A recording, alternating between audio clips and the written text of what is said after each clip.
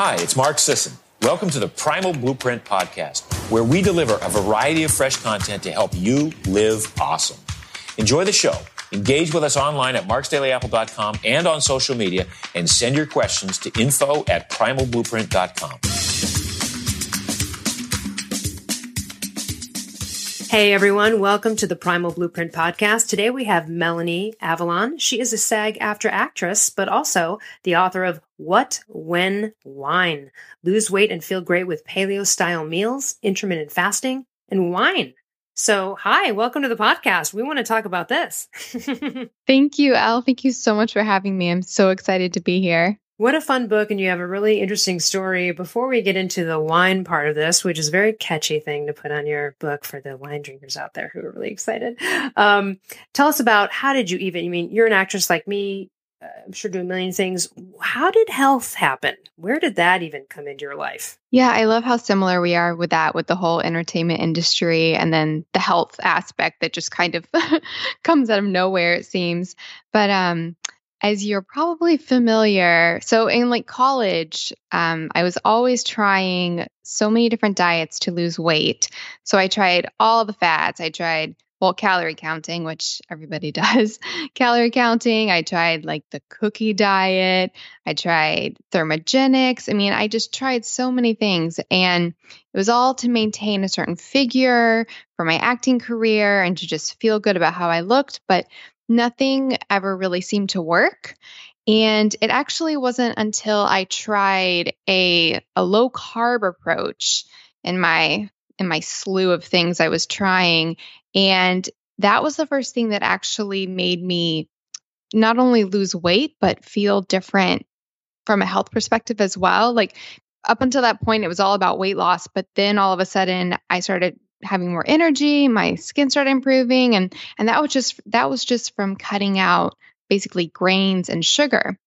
And from that point on, I realized, there's a science to this. There's something going on here. So I started doing all the research and just really looking into things. And it just catapulted me into this journey of health and wellness and just realizing how foods make you feel. And I can go into detail from there, but basically after that, I picked up intermittent fasting, and then I adopted paleo, and then finally I tackled the whole wine aspect. So that's the long story short. Right. So I got to come all the way around back to how to fit the vice in. I know. Because that's the thing. I thought it was a vice, but then I did all this research and I realized, maybe there's a place for that in a healthy diet. Sure. And if you can handle it, that why is another thing. Absolutely. Even Dr. Forsman in my book says, 2 glasses of wine a night for a woman is perfectly fine as long as it's right for you, But before we get into that, I'd love to, so when you first went low carb, you just cut out grains and sugar, but was that because, and did you even know at that time, what your, how low carb were you, or were you just cutting out the crappy carbs and it started with skin clearing up? At what point were you this is kind of my threshold, right? Because you can still kind of overcarb it with fruit and other things that aren't necessarily grains and sugar, right? Well, that would be sugar, but you know what I'm saying? Yeah. So where did you start to go, Yeah, that is so true. So when I first started, like you said, I just cut out grains and sugar. I was still having processed foods and all the low carb goodies. And then I went super low carb. They would actually mark down the rotisserie chickens at the grocery store by where I lived every night at 11 p.m. and I had night classes. So it worked really well. I would do my night classes and then I would go and I would get basically an entire rotisserie chicken and eat it with, this sounds crazy, but eat that with coconut oil. And sounds awesome. I know. I basically did that for about, probably 6 months. It was a very interesting time. So I have been super duper low carb, but this was before paleo and all those things. So I actually now eat a whole foods diet. I've cut out the processed foods and I actually do much more carbs now in the form of mostly fruits and stuff because I find those work best. We were speaking about the gut. I found those work best with my personal digestion, which can be a little wonky at times. So So what led you down, like what led you into paleo? You're sort of already kind of in the no grains, no sugar thing. That must have been weird at that time. If paleo wasn't around, where people are like, what are you doing? Yeah, so paleo wasn't really a thing. So I actually so I was low carb first, and then I tried the intermittent fasting. That was actually the next thing. I did that before paleo. And I'll speak briefly about that. I basically read this blog post online that said, hey, if you eat one meal per day, you can lose weight. And there were all these comments from all of these readers and online people saying how amazing it was. And I was like, yeah, I'll try this for like a week. I mean, it sounded crazy to not eat during the day. That was crazy for people. So, but I decided to try it for a week and I never stopped. And that was about that, I don't know, 6 or 7 years ago. But paleo started once I graduated, and I'm trying to remember. I know how it came up. So one of my friends, who actually was my one friend who did the crazy eat one meal per day thing with me, one day he was like, hey, have you heard about this whole paleo thing? And I had heard about it briefly because this was when it was kind of sort of becoming a thing, but not really. And I didn't really see the purpose in trying it at first because I was thinking, well, I'm already low carb. I'm already doing intermittent fasting. I have health benefits from that. How much difference can cutting out like the processed foods, and then the other paleo things people cut out, minimize, like dairy and legumes and things like that. How much of a difference can that really make?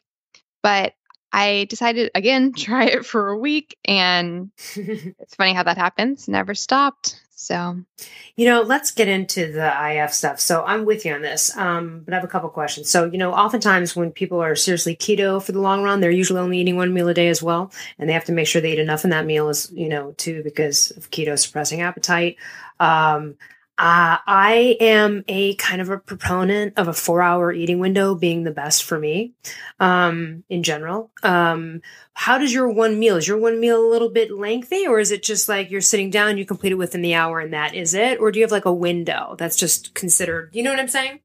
Yeah. Oh, no, I know what you're saying. Wait, so for your 4 hours, do you do it mostly during the day or do you do it at night? Or Well, it's funny. I used to be like a big dinner eater person, where I would sort of maybe have a little something during the day, but then maybe eat a big meal in the evening. But I actually really prefer, I don't know, the way things, and they change, right? They change and ebb and flow. But if I had my way, I would be eating sometime between 2:33 and 6, like somewhere in that arena. Sometimes it could be 1 to 4, 1 to 5, but like in that arena, sometimes I might not get back, or I can last until, a long time. But I think that's like, yeah, if I could, 3:30 is like my jam for starting to eat sometimes, like eat. And again, I may have like a cup of bone broth or coffee with a little fat, but really I'm not eating anything, and sometimes fully fasting. So I'm just wondering where it is for you right now. Mine's a little fluid, but what I can tell you is eating more than a window like that, even more than 6 hours, screws me up. I just don't do well. So even if there's a day where I wake up and I'm hungry, which is rare, then I still kind of follow. I really won't eat at all in the afternoon. Oh my goodness. You said so many things I want to touch on. Yeah, go for it. I am so in agreement with so many things. So I've always been a big dinner eater, not a breakfast eater. I really just ate breakfast out of habit growing up, out of habit, and then out of thinking that I had to, because my metabolism was going to just die if I if I didn't. But I've always been a really big, like a night eater. And so that's the way I started it. I mentioned the crazy rotisserie chicken. That was my thing.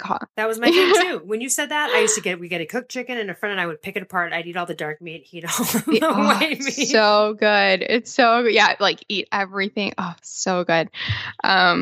So that's how I started with the intermittent fasting. And really I've changed majorly in what I eat, but as far as eating late at night, I do best with dinner still. And I tend to eat really late because I find that I find once I start eating, my productivity, because I get into this really like in the zone moment with intermittent fasting that's just so amazing. And then and there's so many things I like need to do. And then once I eat, it kind of like turns me off. It's like, okay, time to relax, time to calm down. So I typically end up eating, I mean, it varies, but I usually start eating somewhere around 8 or even like 9. Like I'm a late eater. And then I'll eat my main meal, which tends to be a lot of like fish and some vegetables. I tend to do a low FODMAP approach, which minimizes digestive issues. And then I'll kind of snack until bed. I like having fruit at dessert. I find pineapple works really well for me, but it ends up being about similar to you, probably about like a 4-hour window or so. What time are you going to bed? I'm a late person. I'm a late, usually no, that's okay. around. But this is great. No, because this will correspond to the eating. So when do you usually fall asleep? So usually, I mean, like 1 or 2. All right. So that makes sense. I mean, a little bit, because that's totally different than someone starting to eat at 6 and then they're going to bed at 10, right? You know what I mean? Like it's just, you're switching that a little bit later than a normal normal dinner, whatever. That's interesting. That's pretty late, but you know what? Again, it's working with the circadian rhythm of how you've managed that sleep cycle. Yeah. That's something because I'm always, even though I find what works for me. I love what you said about how we change and what works for us changes. I agree completely. And even though I find what works for me, I'm still always researching and reading things and then questioning things. So especially like talking about the circadian rhythm, I always have this idea in my head, like, oh, maybe I should be doing a more conventional circadian rhythm. But I read a study the other day that was talking about how it's not so much that we all have to be the same circadian rhythm and we all have to be, morning people, but it's more maintaining the same circadian rhythm for you. So even though I'm going to bed crazy late, I'm still doing the same circadian rhythm pretty consistently.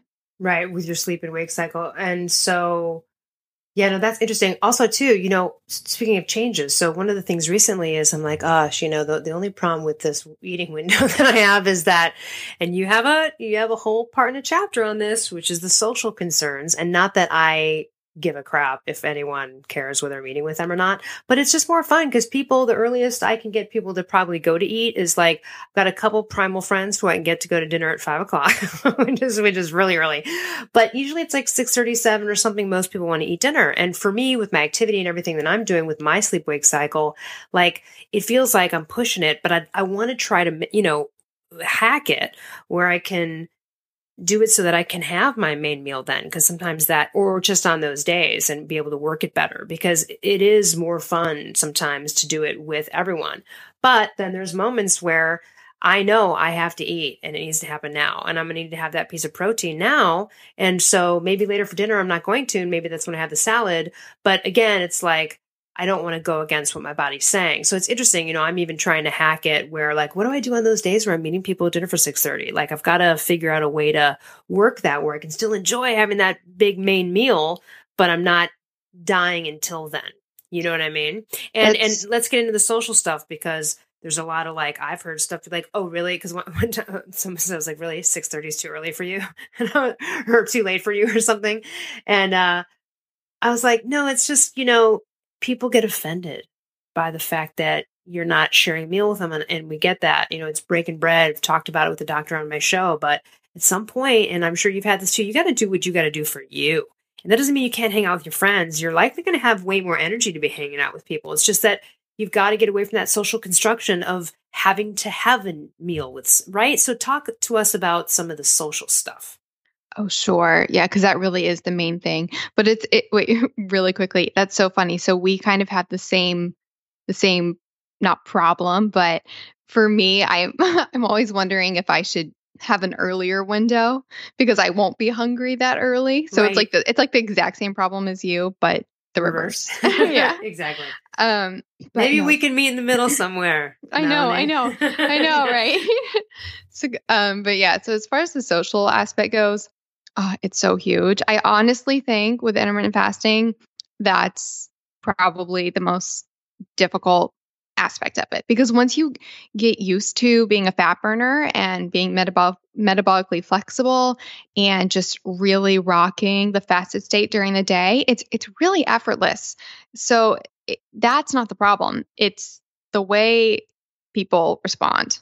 So many things that you said. And I actually so I self-published the book in 2014. So the version that's out right now is through a traditional publisher, but I originally self-published it and it got a great response. But one of the main things that people had the most questions about was the social aspect. And that's something that I've dealt with as well. I love what you said, even though it's not a good thing, but people get really offended if you don't partake in, especially any situations really where there's food.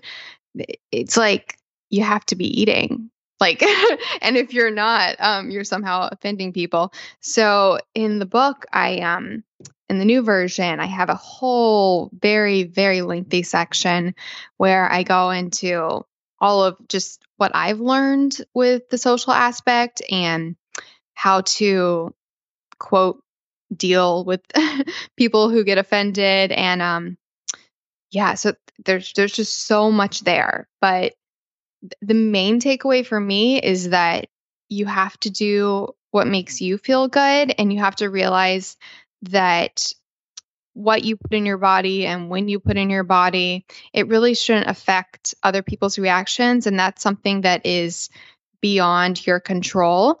So I really just suggest that people understand that, but then also understand why people react the way they do. And then having that an understanding of where that's coming from, I think is really helpful.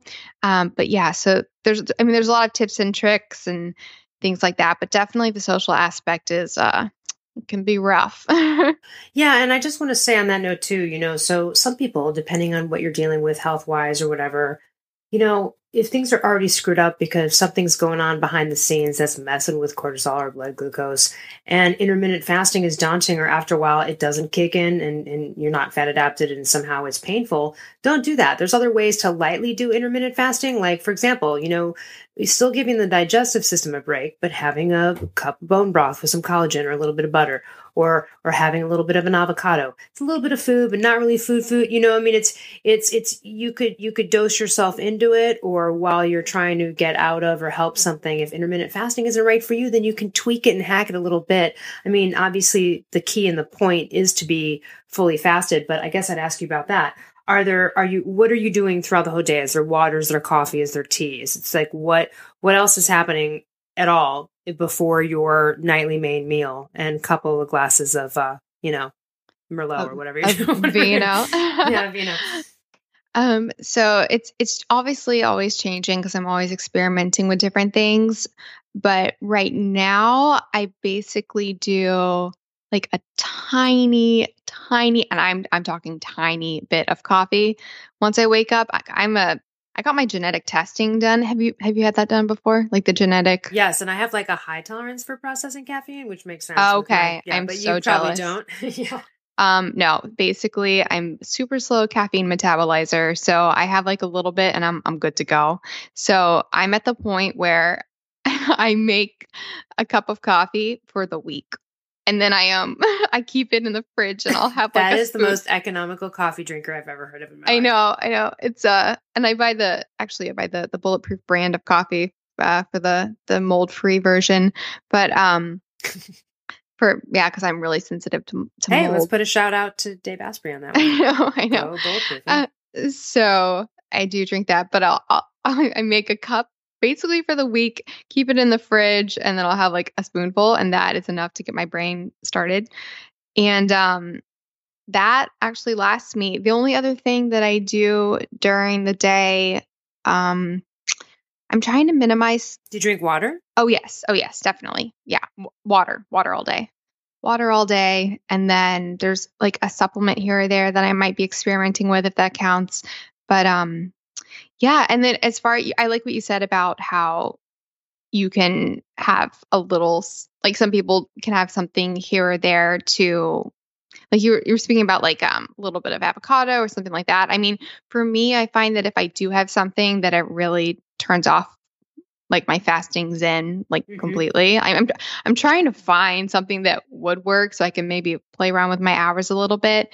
But I do know there are proponents of fasting who do like fruit during the day if they don't get like crazy hypoglycemic, which that can affect a lot of people's blood sugar levels, or like the fats and the nuts. But for me, I'm an all or nothing. So I don't really have anything until I eat. But I do love breaking my fast with bone broth. I think that's an awesome time to have the bone broth for me. Nice. And you know what? Here's the thing too. I know this is, but so no longer a food addict or a sugar addict, which is just like freedom of no other kind. It's amazing, other than probably getting out of prison for after 20 years or something. Being in that freedom of not at all thinking about food, but still the idea of it is so much more fun. Like, okay, let's think about that awful, crappy paradigm of like eat every 2-3 hours, keep your insulin steady. Oh my God, all these tiny little portions, such BS. It is so much more fun to sit down and have like a 3-4 hour eat. Like, you know what I mean? It's just such a great leisurely like experience versus jamming something in or only being able to have a certain munch because the net like balancing that. You know what I mean? It's just more fun. I don't know. It's like an eater who loves to eat. That is a great thing. And then to not think about it at all the rest of the time is also an amazing thing. No, it's so wonderful. And that's one of the things I actually emphasize in the social aspect is because if you're fasting during the day, people have a tendency to freak out. They're like, why are you not eating? You know, you need to eat like you said, every 3 hours for your metabolism, which is miserable, at least for me.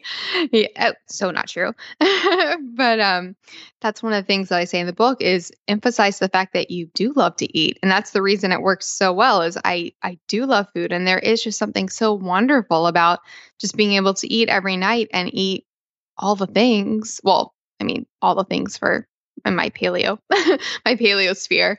But just like you said, just not worrying about restriction, not worrying about calories, not worrying about anything, and just being able to eat and have a nice, long, luxurious meal. It's the best. And you lose weight. I mean, it's just the best of both worlds and you maintain effortlessly.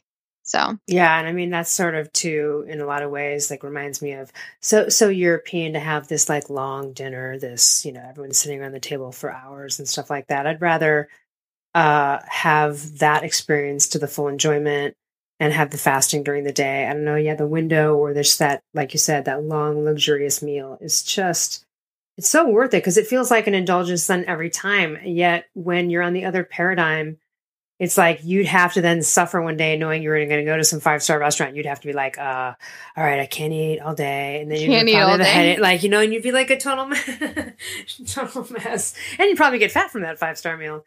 No, it's really interesting. So let's talk about the wine aspect. Let's get into, obviously you're a wine drinker. I'm not, but listen, a lot of people are. It's something that can, depending on the wine you drink, but in general, can scientifically make people crave things they otherwise wouldn't or kind of go in a bad direction with food choices. But, aside from the debate on whether it's good for you or not, because there are even, for me, it's inflammatory, but for people in general, it's considered anti-inflammatory. There are considered benefits. So again, it's what works with you. But how did you find this? Like, cause was it ever an issue with then you had to not enjoy it and then you could at one point? Like, give us your background with including this and how it's important to you. Yeah, sure. So I grew up in definitely a wine appreciating family. My dad is a huge, he's a huge wine snob. So there was always wine around. And so I started drinking wine and I was doing, let me backtrack a little. So I did the low carb and I did the paleo, then I did the intermittent fasting and I was having the wine still in my window and I felt like that was my cheat or like you said earlier, my vice. And I felt bad about it. But the more I thought about it, I started doing research and I realized that like you said, it really is individual, but if you just look at the health aspects and you look at like the correlational studies and epidemiological studies, most of the longest lived populations in the world have adequate or moderate wine consumption in their diet. And I started doing more research and realizing that, this definitely has a place in my personal lifestyle, and there are health benefits to it. And mindset is so huge and key. And so I really felt like I didn't need to see it as a vice. I don't go crazy. I don't drink like a bottle of wine a night. I actually now just now I'm like drinking like half a glass or a glass or so. But I definitely think it can work for a ton of people. And in the book, I go into like all the details about alcohol metabolism and wine and the benefits, and who can benefit and who might need to be more careful. But I definitely think if it works for you and it makes you feel good and you're not seeing negative effects from it, that there's definitely a place for it in a healthy lifestyle. Well, and I also think too, and I'd love you to touch on this. I mean, I wonder about your experience through all the, like the different biohacking and all the levels to where you've gotten to now, because obviously you weren't always on this paradigm. Was wine ever not working in the old paradigms and it works better now with this one? Because clearly you're sharp and you're in Zen mode all day long and you're on fire in your brain. So clearly whatever you're having at night, with your meal is not affecting you negatively at all. So there are a few things to touch on. Well, first of all, a huge thing I've realized is the type of wine really, and the quality really, really matters. So much. Like I can't. Oh, it's so frustrating. Yeah, I mean, and look, the Primal Blueprint. We love. I was going to say dry farm wines. Yeah. Like, yep. We actually had Todd White on our podcast as well, the intermittent fasting podcast.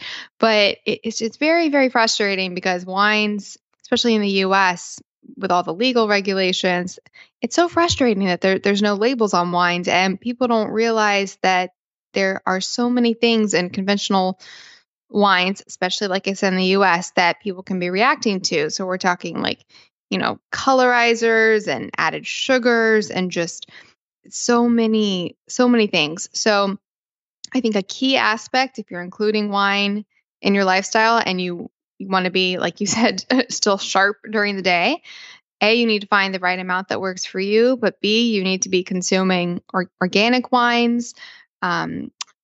Preferably, also like European wines tend to be better, but I really encourage people to do their research and to find those wines that are organically produced and don't have the additives.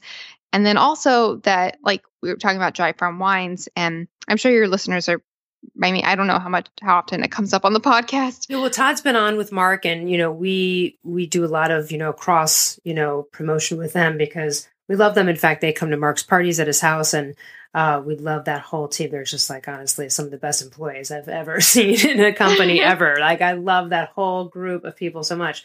They're so much fun. But it's interesting because I do not, I rarely drink wine, but occasionally I'll take sips of what people are doing and see what's going on.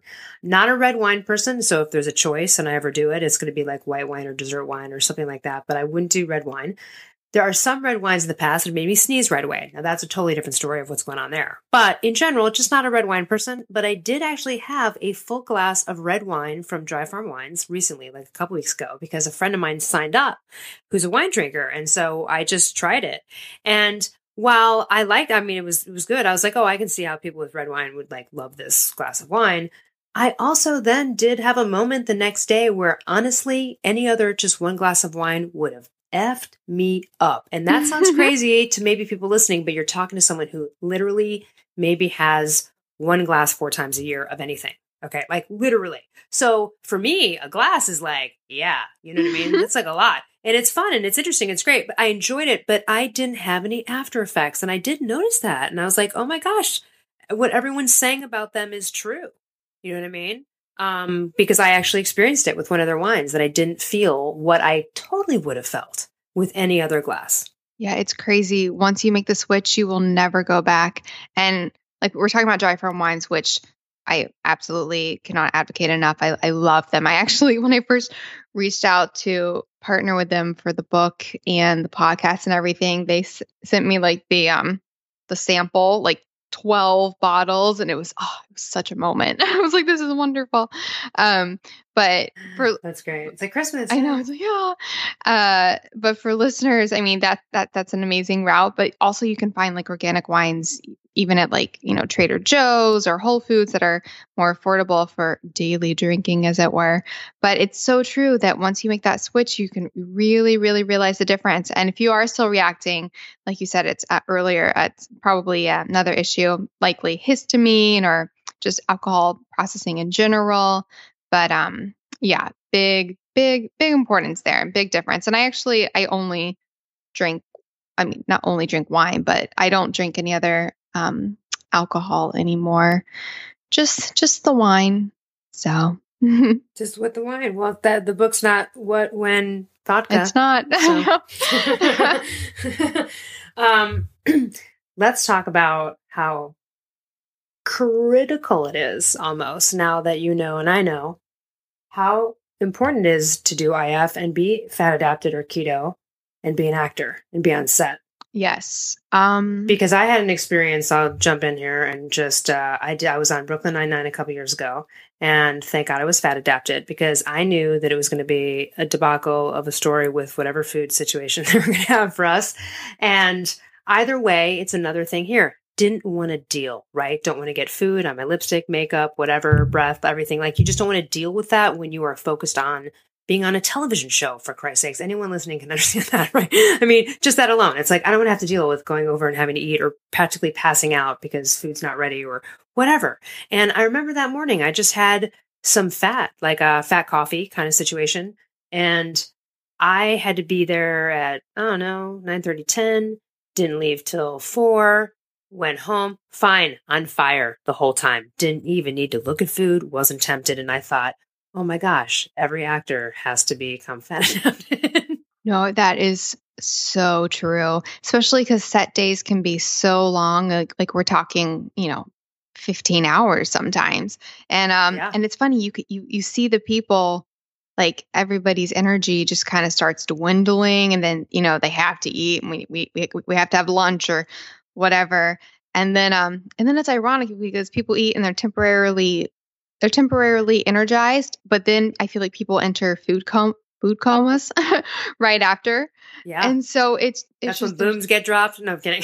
Yeah, I know. People are like dying. And well, especially on set, like with like craft services, for people who are unfamiliar, they'll often have it's like buffet, crazy luxury food. There's food everywhere on sets. There's huge meals, and then there's also just like with craft services, there's just snacks and food everywhere. And yeah, when you're in that cycle of just needing to constantly eat, you're just in this, it's not good for energy, and you're constantly craving. And it does, like you said, it makes you less like with makeup and all of that stuff. It's just something you don't need to deal with. And so I find it absolutely wonderful for being on set. It's amazing. And then also I don't have to worry as much about, because I'm very intense when I stick with my paleo foods, and I react strongly to additives and things like that. And as we know, gluten is basically everywhere. It's just everywhere. And it's just everywhere. So there's also that safety net of intermittent fasting where you don't have to worry about, the having to eat and then having to worry about additives, having to worry about gluten, having to worry about all the things. It's just very freeing. So yeah, it is really freeing, even though, again, you've got to get beyond some of the social hurdles, the social constructions around meal times, and all these things we've talked about, a lot on this show, and I'm sure yours. What else, who's this book for? What could we gain from it? It's wonderful. It's so laid out well, and it's so well written. But tell us, what would you like to impress upon our audience about why they should jump into this way of life? Yeah, sure. So the book, honestly, it works for everybody. It's you don't have to be one specific type of person for it to work, because I'm such a believer in, what we're eating, the type of foods we're eating, and then when we're eating them, it benefits everybody. And I find that some people start with the what aspect. So they start with food quality and then they move to intermittent fasting, or they start with the intermittent fasting and then they end up moving to food quality. But it's very interesting that once you do one of them, that you tend to gravitate towards the other as well, because you just start realizing how food makes you feel and how when you eat it makes you feel. And it just goes so like perfectly together. So it works for everybody. But then I do also have, like, in the book, I do have a section for like certain types of people. The book industry people, they were like, we need to have, sections where, we break it down into types because people like types. So I do have a section where I speak to certain types of people. So, if you love traveling, there's a traveler section. If you're a big gym person, I do have a section on integrating exercise and everything like that, especially because people get worried that they think they need to fuel their exercises with actual food. Whereas, yeah, I'm glad you mentioned that, because that's another load of BS. And Mark Sisson and I were talking about that as well, which is, because my question to him is the world is confused because trainers in order to go, all right, so you got to have a banana or a carb up before you work out. Then afterwards, eat protein within an hour, your muscles, like all these stupid rules that are only meant for catabolizing sugar burners, really. So if you're on that paradigm, I guess you have to follow it. But when you get to this one, there are no rules. In fact, it's probably better that you don't, after workout, eat for a while if you can. And that's a good sign if you don't have to for a while after workout. That is an excellent sign. Segueing into, what is your exercise life look like? So you're like pulling the glass of wine from the table to my mouth. I know. Well, red wine is an exercise mimetic. I could go into that a little bit, but for the actual exercise. So back in my crazy dieting days, I was going to the gym, which, I could talk about that for hours. It is just really crazy that people think that they can out exercise a bad diet. Like that if you're going to go on the treadmill for 30 minutes, that somehow makes up for. It's not a good way to lose weight. It doesn't teach your body to burn fat. There's just so much I could say. But so basically, when I used to see exercise in my dieting days as a way to burn fat, even though it wasn't really working. And it was a quota to fill. So like I needed to exercise, quote, exercise a certain amount of minutes per day in order to, lose weight, in order to be a good person, in order to be healthy. Now my paradigm has shifted completely. I'm actually much more a fan of movement now. Whereas before I would, kind of sit all day and then go to the gym. And that was my movement. Now I'm constantly wanting to move. I don't make a concentrated effort to go to the gym usually, but I just see life as movement. And I think movement is so vital.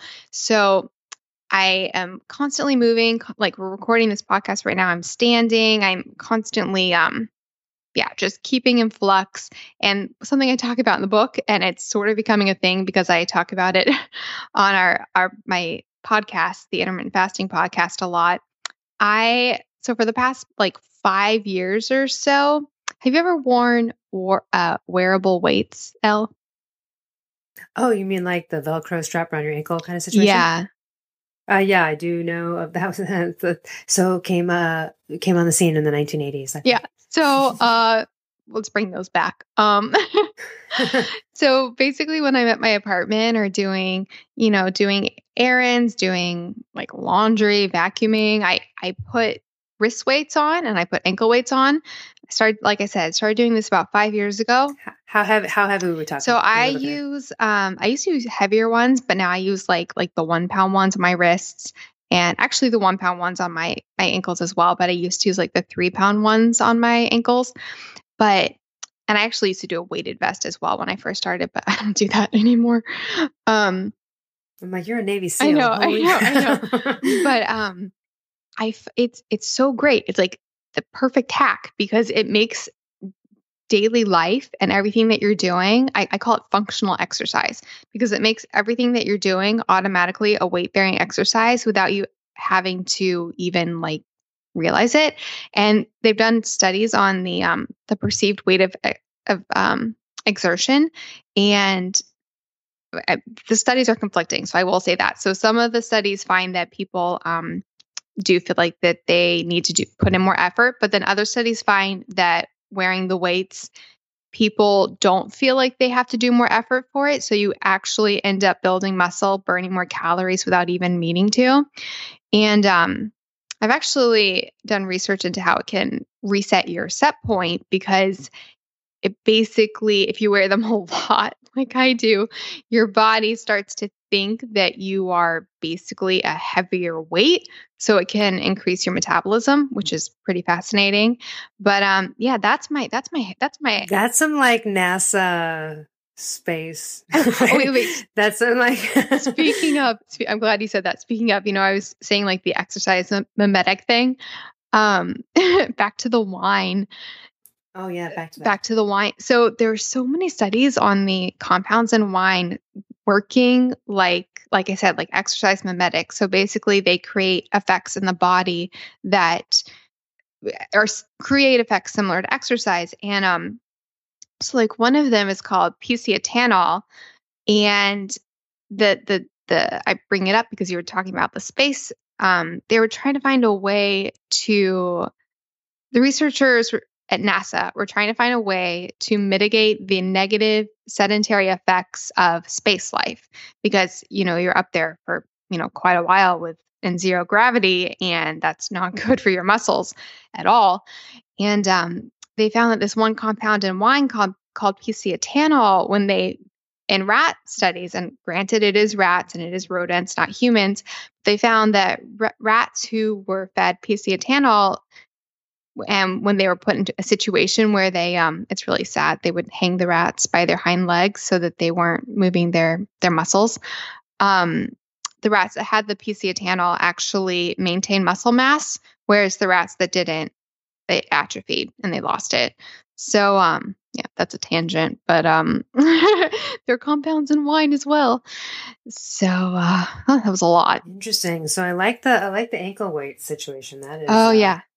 That's also cool. But you know what? I'm going to tell you this. My grandmother, who lived a very long life, like died at 98, she was so fit at the dance clubs at 85 in heels and a suit, like dancing her ass off. And like legendary, people were like, oh my God, she was so young and amazing. But her thing was when she was at home, and back in the day, this is all she had. She would like turn on MTV and like just have the ankle weights on and be kind of like walking around for a while as she was doing stuff or, chores or whatever. And she'd kind of just dance around and kind of move around with ankle weights. And she was, so fit. And also that's something you can just do. Look, sometimes, winter it's freezing, or sometimes where I live in, it's 110 for a month. And you're like, oh my God, you cannot go outside at any point during the day. Like, it's nice to just have an in-home kind of thing. That doesn't mean you have to stare at a video. Right? You can just go clean your house, mop your floors, and do whatever you got to do, and cook a dinner with some ankle weights on, and start getting used to it, So I love that. No, I love it. You can make life exercise. It's so wonderful.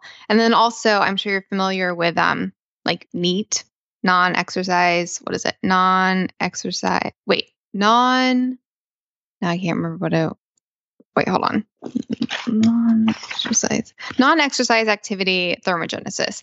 But basically, it's all of the movement that we do during the day that isn't, quote, conscious exercise. So not going to the gym, not, going on your marathon. It's what you were speaking about with your grandmother, that it's that radically affects metabolism and, quote, calories burned. So it's things like dancing, just even like talking, laughing, moving. I mean, it's all little things we do. And it's so crazy. I mean, that's a whole nother thing we talk about is how, quote, calories are used in the body. It's so crazy to think that we know how a certain food, how many, quote, calories, like how how that's processed in the body. I mean, there's so many factors that go in, and it says nothing as to our metabolic rate. It says nothing as to how our body processes food or treats those calories. And they actually find that, I was talking about that NEAT thing, they find that people's metabolism, based on all of this activity that we're doing that we're not even really realizing is an activity, it can account for up to, in some studies, up to 1,000 calories, quote, burned per day just by differences in these little movements that we do. So fidgeting, laughing, all the things. So yeah, so basically you can just make your life is movement, your life is exercise, and you don't have to make it hard. But I do want to say, if you're a gym person and that's your thing, totally keep doing it. I mean, if that's your thing, do it. I'm not trying to say don't go to the gym. I just think that there needs to be a different understanding of movement and how energy is used and processed in the body. And I go into major detail in all of that in the book. It's fascinating. It's all really fascinating, and it's so great your journey with this book, but also the information provided and how clearly it is laid out and so easy to follow. And like you said, it's for everybody, because one will lead to the other, or the other, you just got to start somewhere though, and got to clean it out and step it up. And it's worth trying. It's worth everyone trying this at some point, from obviously a good standpoint. But let's so wait a minute, you have also a blog and a podcast. Tell us a little bit about that. Yeah, sure. So I've mentioned the podcast a few times. So that is the Intermittent Fasting Podcast. And I co-host that with Jen Stevens. She wrote a book called Delay, Don't Deny, which is about it's about the 1 meal a day lifestyle.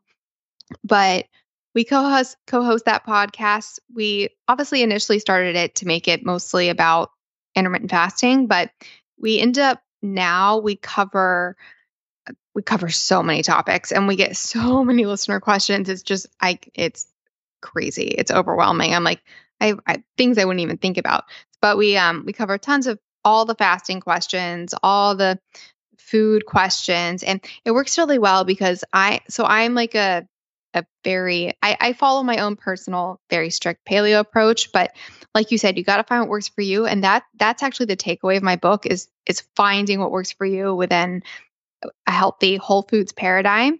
But the podcast works well because Jen actually, like, she eats whole foods, but she's slightly more lenient and doesn't do like paleo or anything like that. So we provide a nice, I think, perspective for listeners. So that's that podcast. That's on iTunes. And you can also go to ifpodcast.com and we stream it there as well. It's on Podbean, but I mean, iTunes is the main way to go. And then my blog is melanieavalon.com.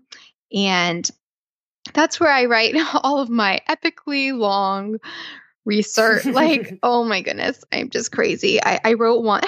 I wrote one the other day, and it told me, there's this one random reach your limit.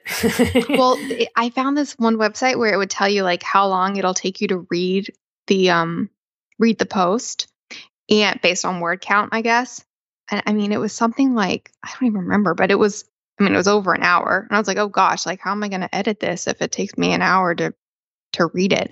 But yeah, so that's where I go into great detail on just all the things that strike my fancy. It ends up being obviously a lot of paleo things, a lot of fasting, a lot of wine things, but then it's also, I'm just fascinated by so many things. So the gut microbiome, so many posts on that. I have a ton on, I've mentioned like digestional stuff because ever since I got food poisoning about 4 years ago or so, that just really sparked a journey, a journey. So gut health is so key. So I have a lot of blog posts about gut health, also genetics, and just, so many things. So that's all at melanieavalon.com. And we will put all of your social media links and all of your website links in the show notes. Love your enthusiasm. Love your enthusiasm for continually biohacking and sharing also this 1 meal a day situation, because it's sort of how things turn out a lot of times with keto. And it's sort of how it's pretty ancestrally aligned too, I'm sure you know of the book from a while back, many years ago, called The Warrior Diet. It was a little bit of a similar, less hardcore, but similar concept of like, hey, end of day, this is how we would have all just sat around the fire and enjoyed this large meal. We wouldn't have been stuffing our faces throughout the day. It seems more in line with how our brains work and how everything works. And so I really hope people try more of this. And what a better way than to listen to your podcast and get your book, What, When, Wine. Thank you so much for joining us. No, thank you for having me, Elle.